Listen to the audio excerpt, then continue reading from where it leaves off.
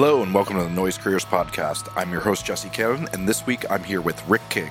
Rick is a rad guy, and as you'll get to know from this podcast, he's very passionate about his audio.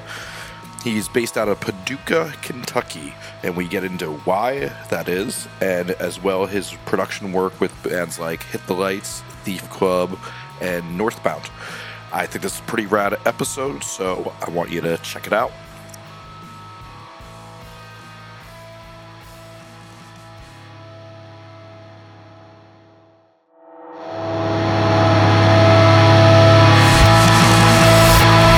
Hey, 1 second before we get started with this interview. Noise Careers is able to do these cool podcasts because we're a service, and we're trying to get the word out about our service to people. So if you enjoy this podcast, it's really, really important that you share it to people so more people can get to know what we're doing, trying to connect musicians with producers to make better music and make better records for you all to listen to. So please, please, please help us out. If you like this and like what we're doing, share it, tweet it, Facebook it, Instagram it, Tumblr it, whatever you like to do, do that. As well, we're going to start doing a really cool thing. If there's a great quote from these podcasts that you really enjoy, put it on a graphic, tweet it, Facebook it, take a picture of it, and send it to us at Noise Creators on every single one of the social networks. And what we're going to do is we're going to share the best ones. And if you're one of the best ones, we're going to send you a list of prizes we have. We have a bunch of cool, rare things from bands that aren't as much of a use to us. We have a couple of extras of rare pressings of vinyl, all sorts of cool stuff. You can choose from a list, and we'll send that out to you for free if you share a really cool quote that we like and we use. Thanks so much for helping out, and please, please, please help us spread the word on our service. Thanks. So what's your shade for recording your voice today? This morning, I am recording on my Manley Reference Cardioid. It's just my go-to mic for everything. I'm running that through my Avalon 737, which I just got back from getting some service done to it. It sat for a couple months, and so just got it back, and I'm happy to have it back. And then I think I'm throwing it through a distressor as well. The Empirical Labs guys are kind of my family, so I've got a couple of different compressors I could have chosen today, but I'm going through the distressor. Very cool. So tell me about your background in music. So I feel like I probably kind of started just like anybody else did. I played in really terrible garage bands all through high school, and we got better, but we never got good. And then I just kept playing, and then ended up in some bands that started to do a little bit better. And then just had some missed opportunities where that just never ended up working out. And then I got older. I went to school and I studied music in school, and I learned a little bit of classical guitar, which I'm not very good at.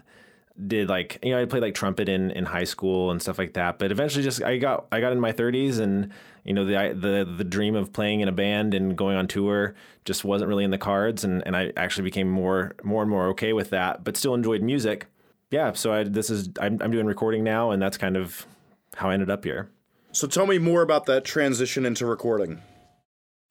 I think it kind of happened a little bit by accident. I think just like anybody else, playing in a band, we would always kind of record demos, and that was fun. I enjoyed that process. And then I remember going into the studio for the first time to somebody who actually knew what they were doing. And just that experience was so great that, like I said, as I kind of got older and that kind of became less and less my thing to go out and play music, I really enjoyed that. I enjoyed that experience of creating music and having my music produced. And I thought, hey, that sounds like fun. Why don't I give it a try? So I feel like 3.5, 4 years ago, we came up with this idea that we just start doing this full time and just jump in. And we started out being really terrible.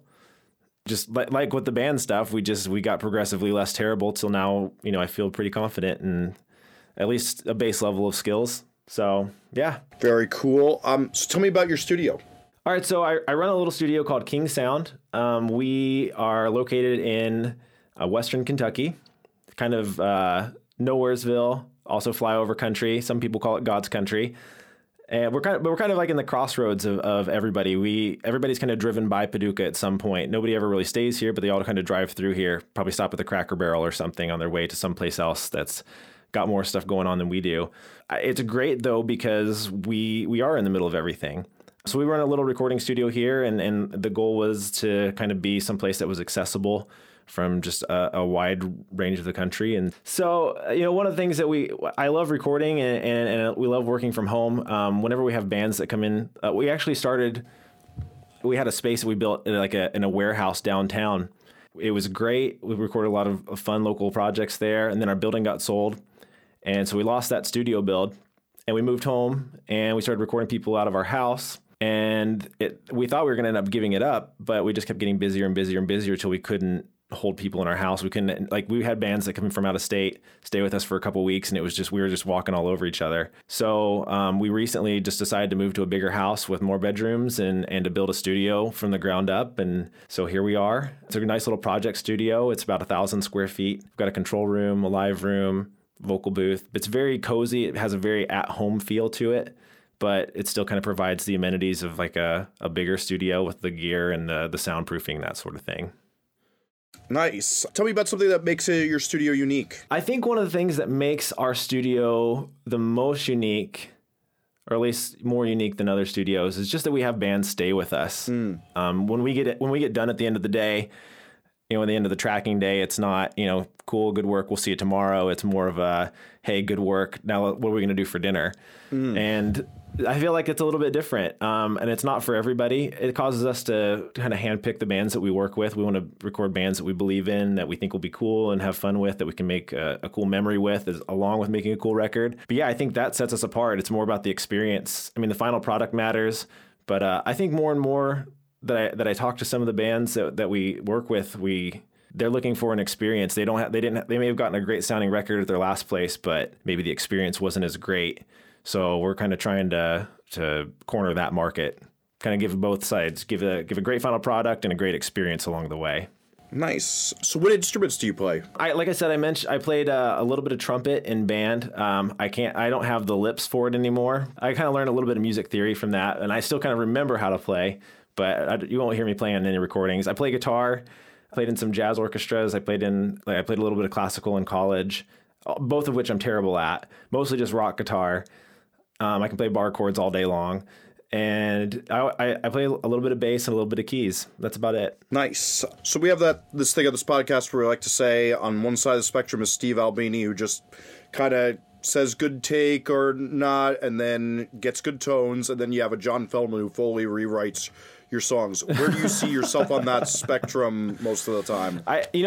I'm sure everybody says someplace in the middle, and I don't want to be cliche, but I feel I don't know about everybody, but it is common. Okay, sure. I do. I think I fall someplace in the middle. I think I respect the position that I'm in, and that when a band hires me, they're hiring me to do a job, that it's their music, it's not my music. And I try to find bands that understand too that, if I'm going to produce you, if I'm going to record you, and my name's going on it as well. So I like to find bands that will let me kind of, coexist in that creative space with them, so that I can put my name on it. If I feel like something doesn't work, that I have the ability to say, hey, guys, this isn't working. I think this might work better. So I don't like to be the guy that just hits record. I don't think that's fun. I think a lot of people can do that. I don't think it sets me apart, if that's all I'm doing. So, but I'm not rewriting people's songs. I definitely respect the art. I'm not I don't feel like I'm the best songwriter in the world. I think I have good ideas. Like I can build off other people's ideas, if that makes sense. So I don't like to rewrite people's songs, but if somebody comes to me, and they have great source material, and I hear something that may need a little reworking, then I'm happy to do that for them if they'll let me. Very cool. What do you think you bring to records most often? I think more often than not, I feel like just like the sprinkles. I really like the production stuff. Like I always like to find fun tricks to throw in that, will take a great sounding recording or a good sounding recording to a great sounding recording, whether it's like simple production tricks like a reverse guitar or cymbal or something like that, or gang vocals, or, anything there's nothing that you can really do that hasn't been done, a million times, but we're always looking for fun stuff to do. And I love bringing that to the table. Nice. What's a common mistake you see bands do before coming to the studio? I think the mistake is more, I think this mistake is something that bands do, but I think it's more the engineers, like us as engineers. I think it's our fault. Maybe you've experienced, maybe anybody that listens to this has experienced it too, but I feel like a lot of times bands will come in, they kind of feel like there's this animosity between, or like we're on different sides. There's the engineer and the musicians, and we have to kind of coexist with each other and put up with each other because we both need something from one another. But we're kind of like mortal enemies caught in this eternal battle. And so I feel like I always have to like kind of break that wall down, because at the end of the day, you know, we both kind of want the same thing. So I think that's one of the biggest mistakes, is that when a band comes in, they think that they have to be at odds with the engineer. And I put the blame on engineers' faults, because I think sometimes we can be a little egotistical. I know I have been in the past. But yeah, I think that's what it is. That they come in and they it's almost like we're enemies. And so I try to break that down. Does that make sense? That makes total sense, and I think that is a big thing. Is that it's not always when somebody is passing judgment on you, it's not always to see that they're also on the same side as you. Sure, but we are. You know, we all want the same thing. We all come into the studio, and I want it to sound great. They want it to sound great. So let's work together and make it sound great. How about a smart thing you see bands do during the recording process? You know, maybe I'm old school, but I feel like the smartest stuff that bands bring to the studio is just the basic stuff. You know, they know their music inside and out. You know, they know the BPMs of it. They know the tempo of it. They know what the other band members are playing. So when it comes time for them to track, you know, we don't have a guitar player that's, you know, doing a ripping solo over the bass player's solo. They just know their stuff. They've practiced to a click track with that particular music that we're getting ready to record. And I think just having an idea of like their final product, where it's not just, you know, these are our parts, but they have things like background vocals or harmonies kind of worked out. Just the more prepared that they are, bringing good instruments, all that stuff, just the basic stuff. That's always makes for a good start, and usually ends with a good final product too. Nice. So what happens when you and a band disagree about something? I mean, that happens, you know, it's unavoidable. I think every project you're going to have that. I think that, like I said earlier too, I respect the position that I'm in. I think at the end of the day, it's the band's music, and what they say, you know, I think it supersedes what I have to say.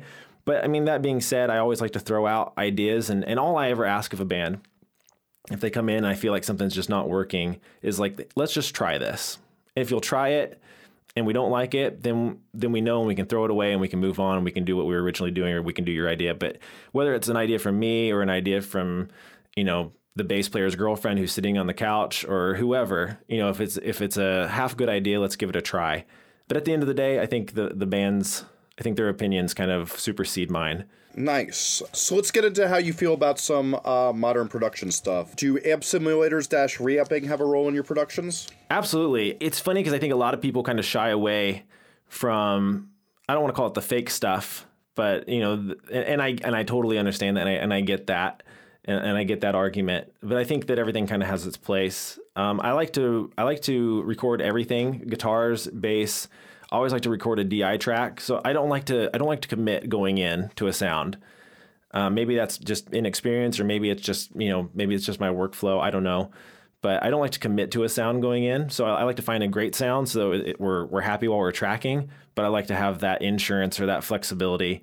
So yeah, I always record a DI track. You know, it's nice to have that for insurance reasons, like if something just doesn't work, or, you know, I don't know, it's just always good to have, so we can change things in the mix or later on. And then I have a Kemper. I don't use any other really amp simulators, but I do have a Kemper, and I love the thing. It's great. When somebody comes in with a super cool amp and I don't have it, and I like to have it for future use, you know, I can capture it and keep it. And sometimes it's nice for late night. If we don't want to just be blowing up the neighborhood, we can plug in the Kemper and we can track until, you know, whenever. You know, it's also cool for recall too. Like if we have a band that comes in and the guitarist works a job and they can only record, you know, this Saturday, and they didn't finish up and they have to come back next Saturday, I don't have to worry about not moving mics or not bumping into anything. We just plug the Kemper up and we're off and rolling. And it's great. Very cool. How about sample - MIDI programmed drums?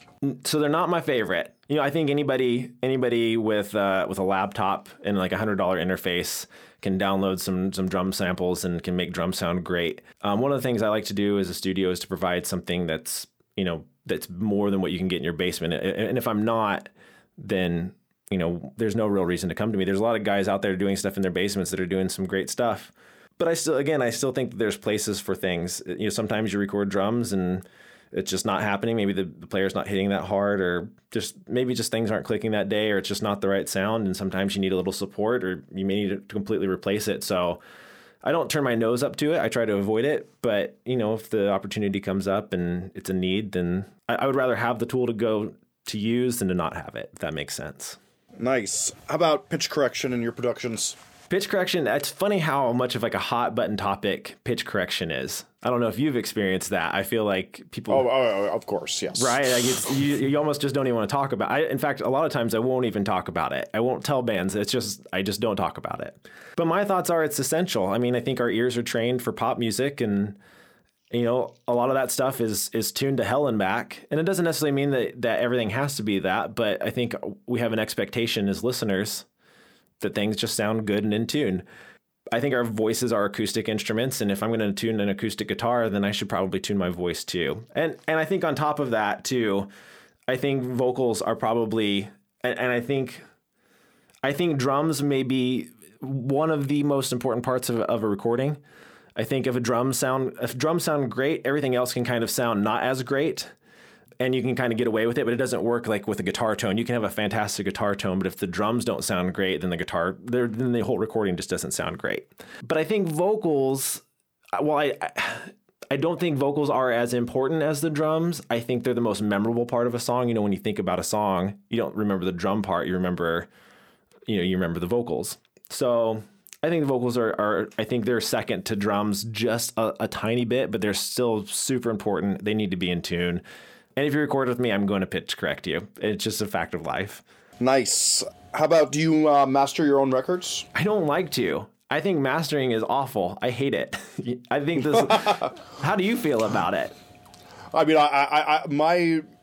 while I call myself a record producer when I introduce myself at parties, if I was being accurate, I'd say I was a mastering engineer, because I do about 20 to 25 records a week, whereas I don't do that many records a week in record production. Okay.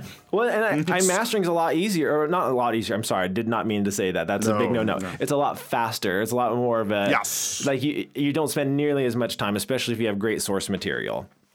So this is very true. I don't like it. I think it's a totally different animal. I think you know what I love about having somebody else master is to have somebody else's ear who I trust on the project, who's kind of outside of that acoustic fishbowl, who can kind of listen to something and tell me how bad I did at a job and what I can do to fix it and make it better. And at the end of the day, that's what it's all about, is just making things sound as good as they can. And my experience has been that when I send something to somebody who masters and that's what they focus on, it always comes out better than if I like shove something through and trying to make it as loud as I possibly can. Agreed. So let's get into some more stuff with your work. How long do you usually like to take to work on the recording of a song and then a mix? A lot of that comes down to how prepared a band is when they come in. The more prepared they are, the better their instruments are set up, the faster everything goes. But I mean, typically I like to spend no more than, a day and a half, maybe 2 days max. If we really have the time budget to allow to spend that amount of time on a song. That's just usually not the case. Usually, when guys come in, it's like we've got 2 weeks and we need to record 20 songs and we just need to hit it and go. But yeah, I mean, I like to spend a day to 2 days. I think that's a great amount of time to really get it in track. And of course, that I don't obviously, don't record just, one song at a time and then move to the next song. But just as a whole, about average out to about a day to 2 days on a track. Mixing, again, I think a lot of times if we spend the time up front, my experience has been, I'm sure you've probably experienced it too, that the more time you spend up front making sure that things are right, things are in time, things are in tune, it's a good take, the less time you have to spend mixing it. And I think I don't like to spend time mixing. I enjoy when the bands are here. We have a good time when the guys are here. And then when they leave, I get really sad. I have to sit at that desk by myself. And I don't know if you've experienced this or if anybody else has experienced this, but sometimes when you're sitting there by yourself, like that crippling self-doubt can come in and there's nobody there to joke with and there's nobody there to like lighten the mood. It's just you and the mix and the work that you've done, and your ears start to die a little bit. And so, yeah, go ahead. I definitely. I've been there. I wrote an article about this that comes out next month. That the self doubt in time. What it is it never goes away. But you start just going, okay, I know this. It's a thing. It's not really real, but I got to keep going. It's a little bit like schizophrenia. It feels like sometimes.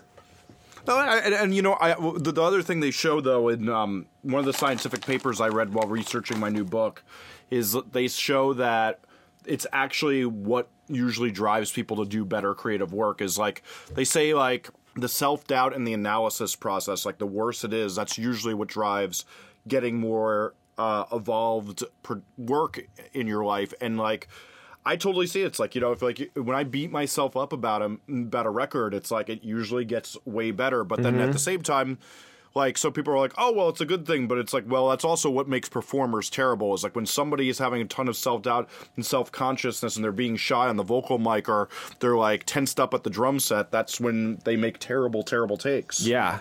Absolutely. And there's something to confidence too. And I think you know, for the performer and I think for us as well, you know, I think that you get, I don't think the self-doubt will ever go away. In fact, I hope it doesn't, because I think you're right in what you said. I think the self-doubt, I think it keeps us humble and it keeps us working and keeps, you know, I think once we think we've kind of plateaued, I'm sure we get jaded. I'm sure that happens and we stop growing as engineers. We stop trying new things. We kind of get set in our ways and set in our laurels, and we just never evolve and we don't get better.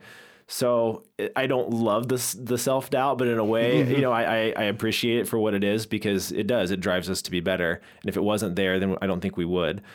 But I think what you said is absolutely correct. It's a matter of, you know, we push through it. And it's when we push through it, when we deal with that self-doubt, we meet it head on, we push through it, we get through the project. First of all, and I'm sure you've noticed this as well, is that usually when you feel like things are terrible and your ears are dead and you feel like it's garbage, you go and listen to like you go and listen to another, like, how do I say this in the most like PC way possible? You go and listen to like another engineer, maybe a local engineer, you know, you go and listen to somebody else's work that you know is not as good as yours. Is that a nice way to put it? That's fine. That's fine, because it's also just taste. Sure. Well, but then, you know, you know, we all started off with, okay, I won't even go down that road, but you can go out, you can listen to other mixes. And a lot of times you'll find out this is the crux of it, is just that, you know, it's never as terrible as what you thought it was. You always think it's terrible. And then you listen to something else and you're like, you know what, this is actually not that bad. It takes meeting that self-doubt and pushing through it to be able to reach that point, I think. I always say that I have an unfortunate affliction that when I don't hear something for a day or two, I think, and then when I'm coming back to the studio, I'm like, oh, that sounds fucking terrible. Your work's cut out for you. And then you hit play and it usually sounds better. And I've even been having the same thing. I'm on a 3-week vacation from not reading my new book, and all I can think about is how fucking horrible it looks, And then I like peeked at like the part that I was like, and then I'm like, oh, this isn't half as bad as you remember. You just like don't remember what's good. Yeah. And it's that self-doubt, you know, also just gets me in there and like going like, all right, we got to do this. We got to make this happen. You know, and I think that's just part of being an artist. I think if you're going to be creative, you have to be able to be honest with yourself and deal with that. I think it's just a part of it. And I think it can be for good or it could be for bad. I do want to say too, just for clarification, I think I sounded really egotistical back there. I don't mean like I go out and I listen for other people that are terrible. I will tell anybody first that I'm the biggest YouTube graduate of audio engineering school. So like I know where I am as far as, you know, we all start someplace and we're all on a journey to get better. I don't think any of us ever reach it until we can't, we don't have the ears anymore to hear. And I think once our hearing starts going, once we get old enough that we just can't hear anymore, it's about then that I feel like I'll probably be confident enough in what I'm doing. Hey man, you could be Andy Wallace at 70 something, mixing the new A Day to Remember and still getting better. Which is crazy, right? Well, I mean, Steve Evans had this great point that it's not actually about your hearing, it's about your listening. Okay. That you acquire a skill to listen better, not just hear music, and that's why it's physically impossible for a 70-year-old to have their hearing as good as it was when they were 30. And like we all go through hearing depletion, but he obviously still knows how to listen really, really well. And they're two different things. I mean, and sometimes, and I see that too sometimes when I get a lot of guys that'll send me mixes and they'll ask me to listen to it. And I know like in the past when I've sent stuff to other guys, I always get it back and it's always just, this is what's wrong and this is what's awful about your mix. It's never anything positive. They listen with a really critical ear. And which is great because, you know, it's good to throw stuff out and to get feedback, even if it hurts your feelings a little bit, because it'll push you to be better. But one thing I always try to do when somebody sends me something is I try to switch over to listening mode instead of, well, maybe this is the opposite of what you're talking about, but I try to listen to other people's mixes from a standpoint of, as a listener, like does it like not as a mix engineer, because I think as an engineer we can get like way too into it, and sometimes things don't matter. Listening and what we like is so subjective. You know, what sounds good to you may sound awful to me, and vice versa. Well, and I think it's also that too many times people get hung up on like technicalities instead of does the emotion work in a song, and that those are two of the most different things. Is like people try to make everything perfect, but making it perfect can sometimes take away from the emotion. So are you trying to tell me that, you know, having the perfect snare is not going to make or break a potential Grammy Award record? Well, it's funny because I think like pop punk, hardcore, and metal are sometimes like a arms race of the fattest sounds and stuff like that. But Sure. There's also records that literally, when you get the fattest sounds, it takes away from their emotion, and it, you know, derives as that like this pulverizing kick takes away from the fact that the vocalist actually did a really great performance, and now you have this like gigantic kick eating up his space when you should have been making room for that vocalist to shine through. Like when I hear my mixes up against some test mixers, I sometimes see, you know, like I'm like, wow, you know, I really went too far in on the drums when I should have concentrated that this guy was just killing it vocally and things like that. And I think that there's always that thing of everybody's going to think about a song differently, so it's not always like what's right and what's wrong. It's like, did you do what was best to complement the emotion of the song? Because really, at the end of the day, that's all there is to like about a song anyway. And sometimes that's hard to do with a metal or hardcore mix because, you know, what is the emotion here? A lot of times it's anger, and so everything does need to be, you know, cranked to 11 and slamming through your speakers. But yeah, I mean, you lose a little bit of that dynamic, and I think some of that, you know, you asked me earlier, you know, what are some of the things that I enjoy bringing, you know, to a production, and that's what I think. I think when I listen to music, one of the things I enjoy, I call it like I don't really have a name for this, but maybe I should trademark this, like the audio roller coaster. Okay. And what I mean by that is, you know, like I like to go on a journey during a song, and I like to be taken places, and I like for things to change a little bit. So if you can imagine a roller coaster, you know, you have your ups and downs, and I like to experience that through a song. If your first verse and your second verse are the same exact sort of thing, just with different lyrics, it's a little boring. But I like to go from a first verse, and when I get to the second verse, you know, after you start the first verse, you get to the chorus, it gets huger or more big, and then you come back down, and you're at the second verse. I like it to be a little different. Like maybe we add in a little bit of guitar, you know, like a little riff over the top of it, or maybe we start doing chugs instead of big open chords to bring it down a little bit. But it's different, it's interesting, and I like that give and that take throughout a song.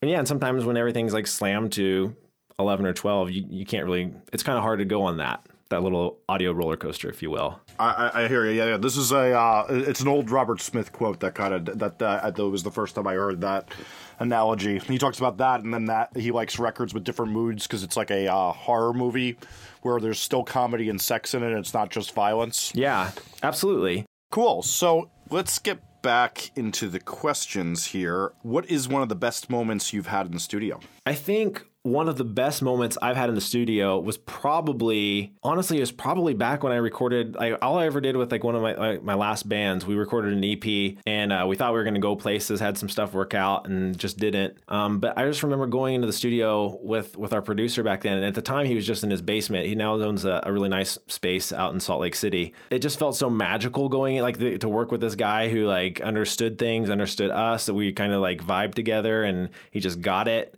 And just to be able to hear our music that we had written come to life, like that for me was, I mean, that was the coolest thing. And I think maybe that, you know, going back to the whole, why did I get into recording, or how did I think I draw a lot from that experience. Like I want to provide that experience for other people, to be able to like have this idea of what a song is, or hear it in your head, and then to help facilitate, you know, making that and having it come to life, if that makes sense. That does. I like that. How about one of the worst moments you've had and what you learned from it? You know, we definitely tried to like not have bad experiences. You know, we do this for fun. You know, it's why we do it. If we're not enjoying ourselves, then, you know, we shouldn't be doing it. And I don't know how to say this without it being taken wrong, because I think it can easily be taken the wrong way. I think that like just not necessarily any one experience, but I think like the least positive experiences we have usually come from where we're not charging what we feel like we should be charging. And I feel like the instinct there is to go, well, if I'm not getting paid enough for my time, then I'm not going to have a good time. And that's actually not at all what I mean by that. What I mean is, a lot of times, we'd all like to do this for free and for fun, but at the end of the day, I don't want to work selling cell phones or, working retail to pay my bills. I want to be able to continue to make music. And in order to do that, we all have to get paid. And the band should be too. All of us need to get paid. But what I mean by that is, I think that when bands come with a realistic budget, there's usually a more serious attitude about the music that they're going to do. The music is usually better. And I don't necessarily think it's not because it's a money, but there's something there where they're invested in it more, where it just provides for a better experience. So I think to answer your question, the least good experiences that we have are just when we don't charge what we feel like we should be charging, because usually it means it's not about the lack of money in my pocket. It's more about what the band's bringing to the table. It's usually not as fun of a project. So. I definitely agree with you that it's just also it's hard to get as much motivation when you sit there and you go, wow, I now have to think about how I'm going to make the rest of my bills because I didn't devote the time to doing what I was supposed to be doing, which is pay my bills each month. Sure. Well, and like I said, too, when a band comes with a realistic budget, I think there's a respect there, too. I think, they understand what you're doing and the investment that you've made into your studio and into your craft. And, if I think it's a respect thing. And it's just easier to work when there's that mutual respect going on. I like that. So what's a great lesson you've learned from another producer? I think just having fun. I think, when this becomes work and there are times when it is work where, you hit that wall, but you also have that you have that schedule that you have to meet or that deadline that you have to meet. And you just got to push through it. That it becomes a little bit of work. But I think when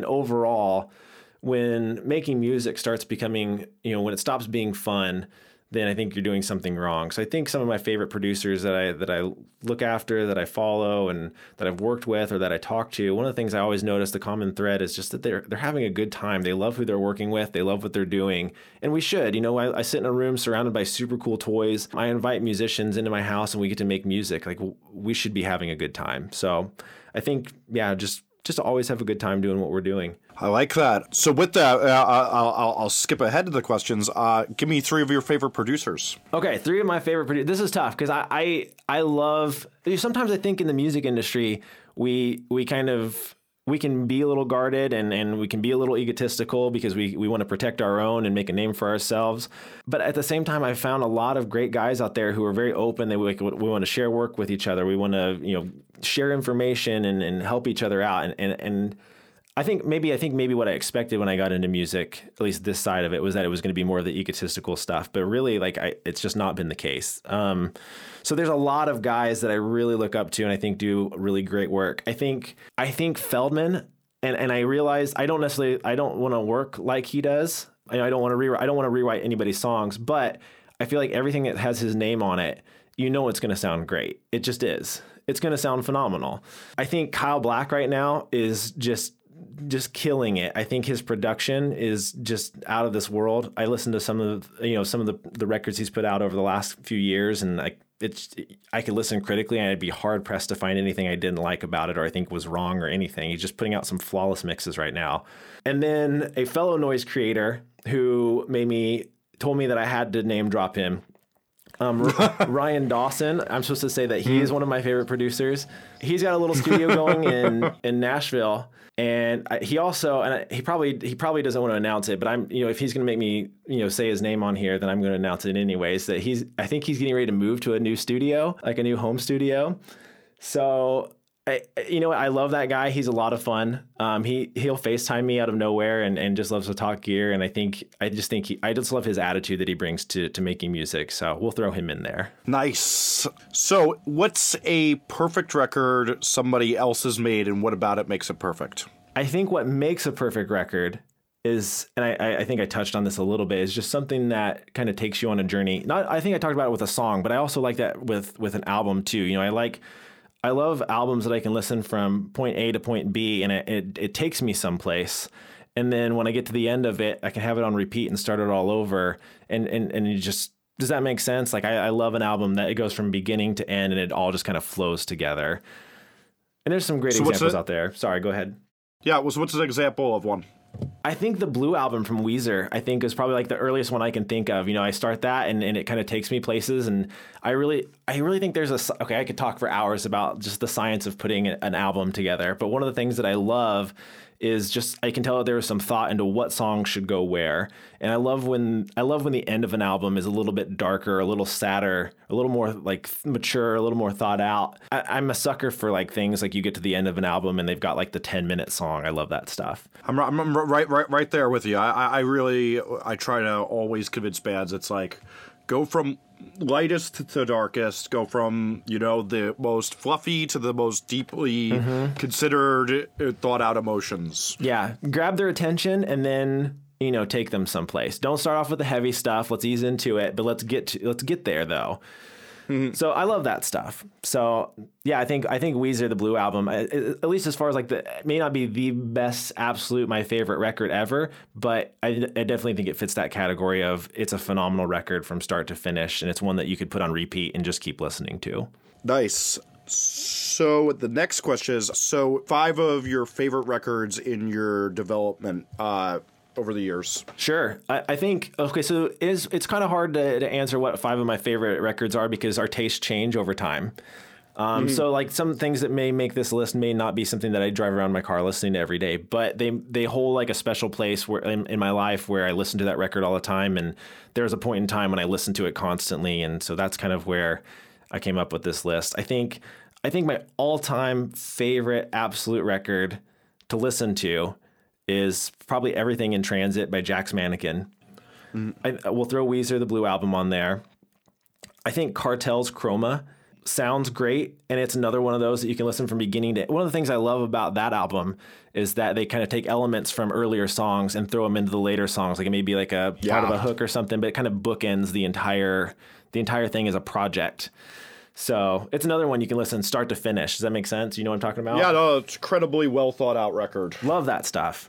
I'm a huge Brand New fan. I know that's cliche to say, but I love. Shockingly, I think because like a lot of people are older on this podcast, that doesn't get said much. Really? Yeah. Okay. Really. I think it's also usually too that a lot of the producer nerds have moved on past that. So I think you might be the first person, maybe the second person to say Brand New. I don't think sonically they're ever like the greatest sounding records, but I don't listen to them for the production. I listen to them, and I think this kind of goes into my philosophy as an engineer, and I'm kind of getting off this what are my 5 favorite records thing, but I think a song supersedes everything. Is like, I don't care how great something sounds. If the song is great, I'll listen to it. If it sounds great, but it's a terrible song, I don't want to listen to it. So, I don't think Brand New's production is ever the most phenomenal. I don't think it's bad. I just don't think it's, I don't think it's anything to like, I don't think it's the greatest thing ever, but the songs I think are fantastic. So that's what pulls me in. I'm going to say Deja Entendu. I think a lot of people will say Devil and God, which I love, but I think Deja Entendu I'm going to put it above that one because again, it's one of those records. It kind of takes me places and I can start from beginning to end and then start it over and I'm right back in it. And then, I think the last one I'll probably say, and this is going to maybe date me just a little bit. This is another band that I don't drive around listening to, but it made a big difference to me as far as like my development goes, and that's Nevermind by Nirvana. I grew up as a Nirvana fan. I was a 90s kid. I love them back in the 90s, and I think it's not, obviously it's way too produced for probably Kurt's taste, but that album obviously was special. Was it Butch Vig that did that one?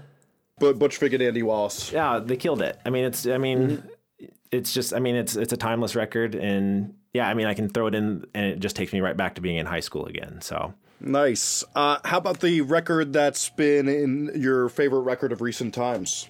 Man, so I love that pop punk is coming back. I feel like it went away for a little bit, and it makes me feel, I'm not old, I'm 33 years old, but it makes me feel a little bit like I can hang with the 20-year-olds again. It makes me want to like go start up a MySpace account and pick my top 8. And I love that shit. I love it. I don't ever long for that. Life was simpler back then. So simpler until you read the crazy bulletin board post of somebody having an emotional breakdown. Or somebody like shows up in a white van out in front of your house and that you met on MySpace, and not at all. It was like the beginning of catfishing too. There's definitely some negative stuff that came from that. But man, being in a band back in those days was great because it was just like social media was just starting. And like you could really capitalize and network on that. Now I feel like in social media, I almost feel bad for bands anymore because how do you get through the noise? There's just so much going on out there. I think in the last 2 years, the noise has gotten to the point like Johnny from Noise Careers I were talking about like that. It's like it's now hit the point that it's like I don't even know what you do as a band that doesn't exist anymore. Yeah, like that doesn't have a fan or existent fan base. It's one thing if you're already established, but if you're a new band, like I feel so bad for trying to figure out how you break through that. Yeah, people ask me that all the time, and I'm like, the only thing I know that still works is just making great connections because you can be a fantastic band. And you can have the look together, your social media and stuff like that. At the end of the day, if you don't know the right people, it's not going to go anywhere. And nobody's going to, I think sometimes too, people think that if you can go play at a local bar and that there's going to be like a record exec there that's going to be there, happen to be there that night, and he's going to sign you to a record deal. And that thing just doesn't exist anymore. No. So I can't think of the last time I heard about somebody getting signed from them having to be at the bar that night. Oh, it never happens. Never happens. Florence and the Machine, maybe that story. That's about it. I haven't heard that, but I know who she is, and maybe I need to look into that. She apparently was singing in the bathroom stall, and the guy found her. That just doesn't happen anymore. That's crazy. That does not happen anymore. So that doesn't answer your question at all, and I'm sorry about that. I got to go off on tangents. Well, all right, so answer the question now. Okay, let me answer the question. Favorite record of like recent history. So going back to the pop punk thing, I love this resurgence of pop punk, and I think, State Champs is killing it right now. I think Around the World and Back is, I think, like I said earlier, Kyle Black is just doing a killer job. I love that album. It's so much fun. It's the summer. I love to roll my windows down, throw that album in, and just crank it up. I love that shit. Nice. So our last question is, what have you been working on lately? All right, so we just built a new studio. Literally, as we were like labeling our patch bay, we had our first band come in, to record here in the new space. And it's a band called Northbound. They're out of Florida, and I saw them open up for State Champs. And actually, I went to go see Hit the Lights. I'm a big, huge Hit the Lights fan, and so we went to go see them in Nashville. And Northbound opened up for them, and I think they killed it that night. Their harmonies were on. They looked like they were having fun. I thought, hey, I want to go record these guys. And so we kind of just sent some emails around and found out we knew their manager. And a year later, here they were helping us break in our new studio. So we're working on that, just finished tracking. We actually were tracking here, ran out of time. They had to leave. We still need to do some vocals. So we actually went down to Florida. We were going to go down there anyways, met up with John, the singer, just set up like a little mobile rig and recorded down at a house that we stay in down there. So we finished up vocals. Now we're going through the mixing process, and we're trying to decide between, do we want this to sound super sugary and processed, or do we want it to sound raw and real, or maybe someplace in the middle? So we're going through that and working through it, but we're getting there, and songs are great and things sound great. So that's what we're working on, and excited for it to come out.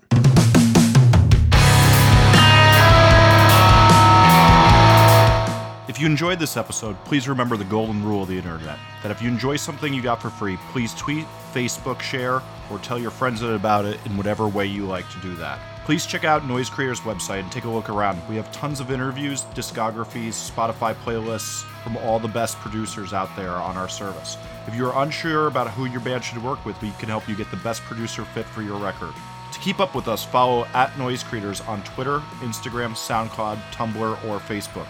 This podcast can also be found wherever podcasts are found, including iTunes and Stitcher. I'm your host, Jesse Cannon. I can be found on Twitter @JesseCannon or @JesseCannon.com. Again, please help spread the word about this podcast and what Noise Creators does so we can keep this going.